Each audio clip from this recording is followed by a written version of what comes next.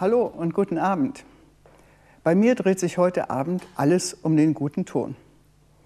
Ob Live-Konzerte oder Operngalas, Olympische Spiele oder Super Bowl, bei Großveranstaltungen rund um den Globus steht ein Name für den perfekten Sound. Der Name Sennheiser. Von ihnen stammte mein erster Kopfhörer. Es war der mit den quietschgelben Ohrpolstern, irgendwo so um meine Konfirmation herum. Das war der HD 414.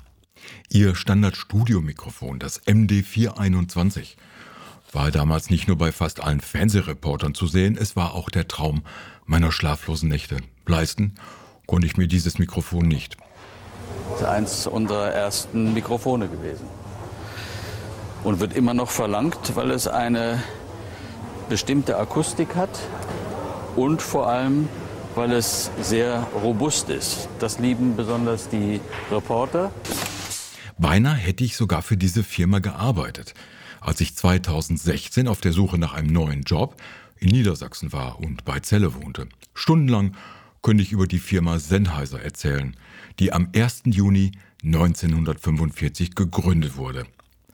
Sennheiser ist ein deutscher Hersteller von professioneller Studio- und Übertragungstechnik. Der Hauptsitz befindet sich in der Wedemark, das ist nicht weit von Hannover.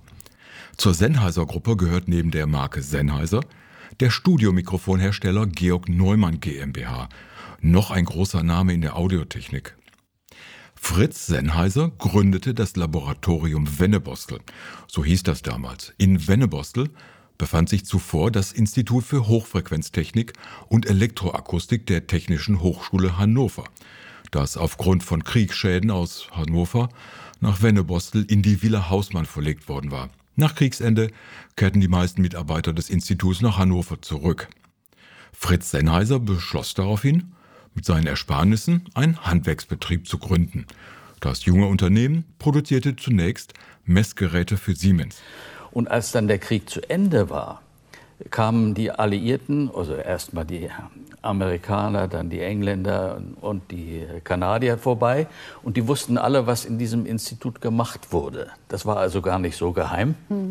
Oder es war ausgeplaudert worden.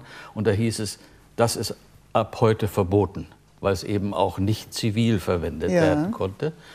Und dann waren die ohne Arbeit.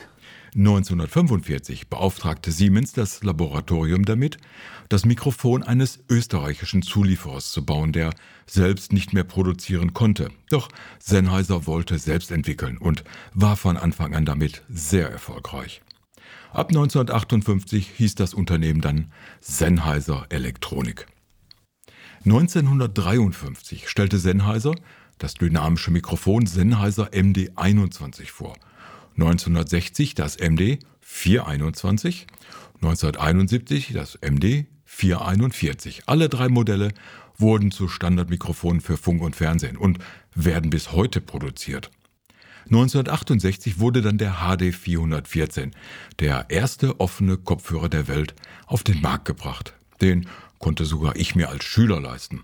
1988 kam zudem der Kopfhörer HD 25 auf den Markt.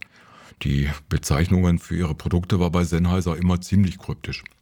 Ursprünglich als reiner Abhörkopfhörer für Studio konzipiert, fand er auch als hochklassiger In-Flight-Kopfhörer in der Concorde-Anwendung, von wo aus er schließlich die DJ-Pulte der Welt eroberte.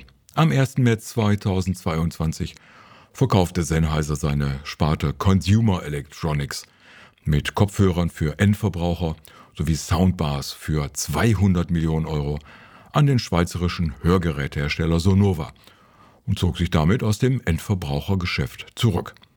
In den Studios bleibt Sennheiser unverzichtbar und irgendwann leiste ich mir auch mal das MD 421.